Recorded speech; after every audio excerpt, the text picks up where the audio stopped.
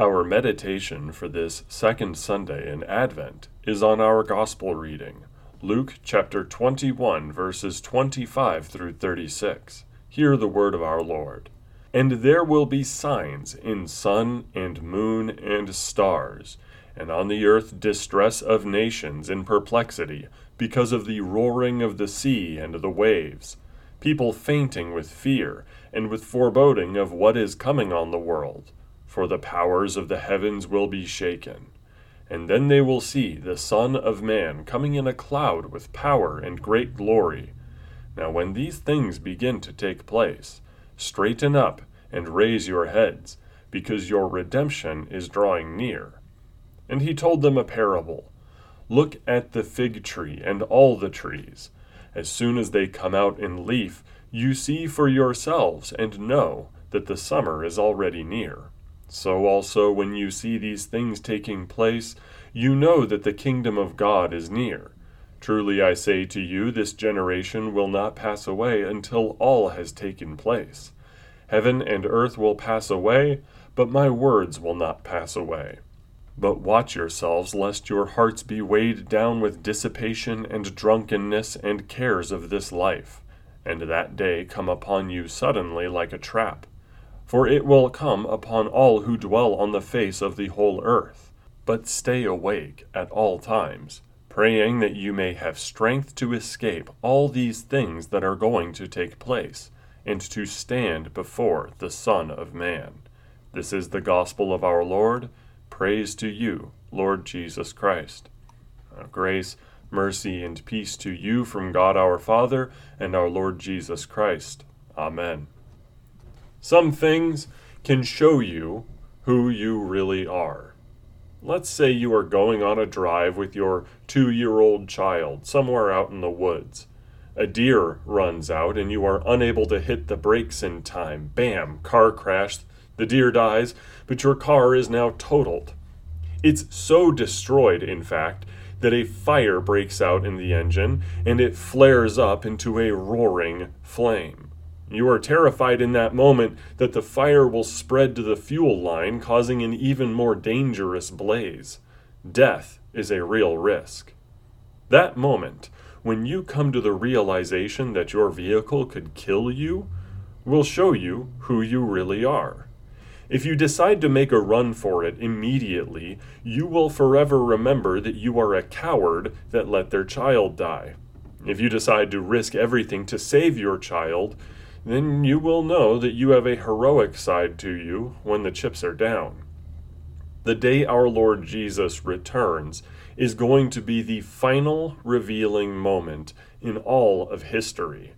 Everyone's reactions to the second advent will reveal exactly who they truly are, no exceptions.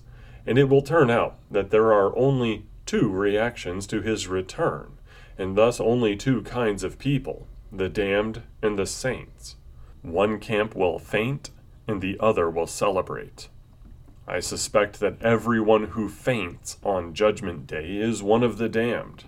Our Lord Jesus says they are in perplexity, not understanding the times and signs. Perhaps there will be baptized children who are saved, yet fearful, but these are not the ones our Lord is talking about.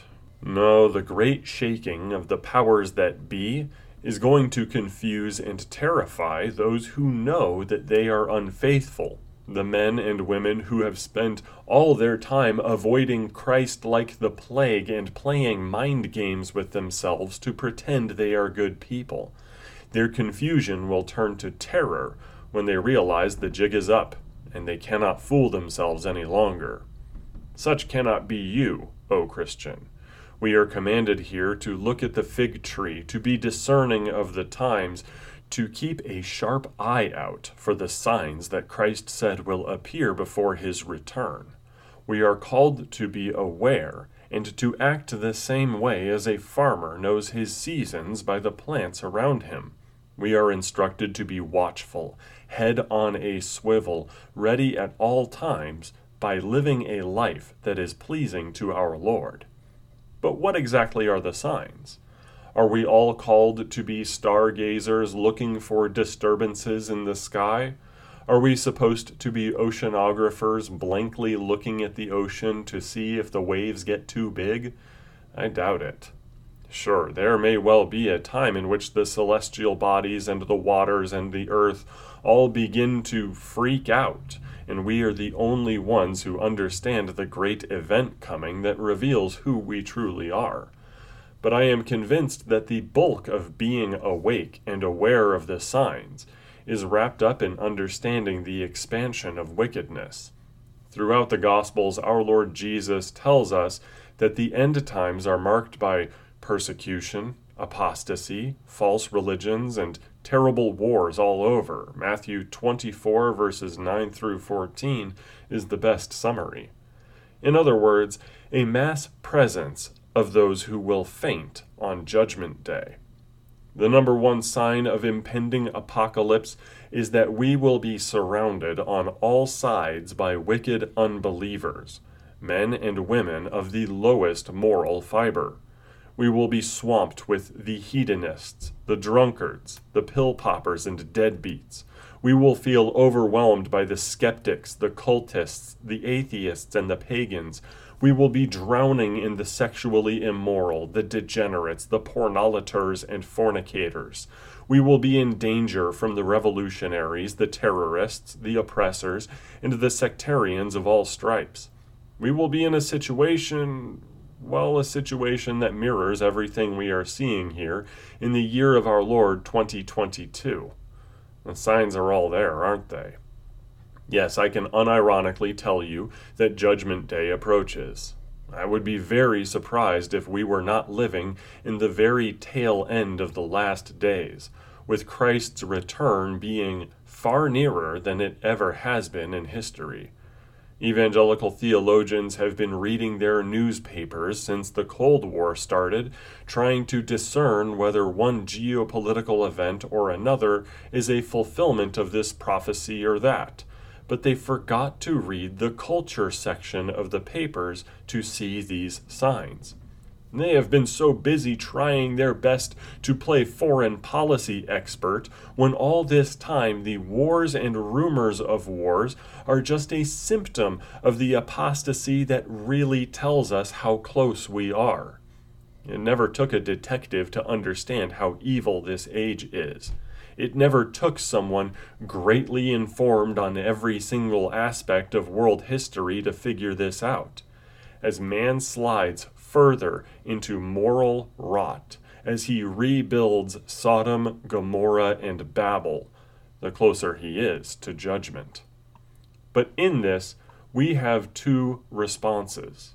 The first ought to be shame, because in the midst of this slide into wickedness, into the nearness of the final day, haven't we joined in?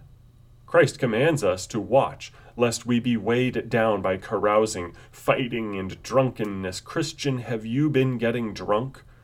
Christian, have you been obsessed with your day job? Oh, Christian, have you been delirious at the state of things to the point where you cannot pray? Do you do as the non-believers do? Ask yourself this. I have. And I have been guilty of all these things before. It terrified me when I first engaged in that self-reflection. Those who will faint from fear are the ones who know better than to live and believe as they do. But they are first confused because they have played these mind games on themselves to suppress the truth, per Romans 1 verse 18. This is not the case with you and I, beloved. We know and understand the truth of the gospel, so we skip the confusion part and go right into fear, if indeed we are weighed down.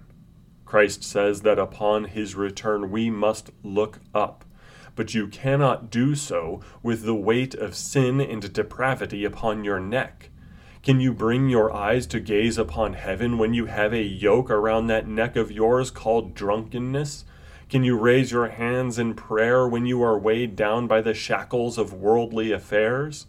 It seems to me that if we truly examine our lives, it becomes apparent that none of us are ready, awake, watchful, or aware. Our sins weigh us down. Can we truly look up on that day? I should hope that you can. There are two types of people, the saint and the damned, precisely because Jesus Christ holds one of two offices for each individual. When he returns either as your Redeemer or as your judge. He is going to judge those who will be cast into hell, but redeem those who have faith in him. He tells us to look up because our redemption is drawing near, our deliverance. Deliverance from what? Deliverance from all evil, including our own.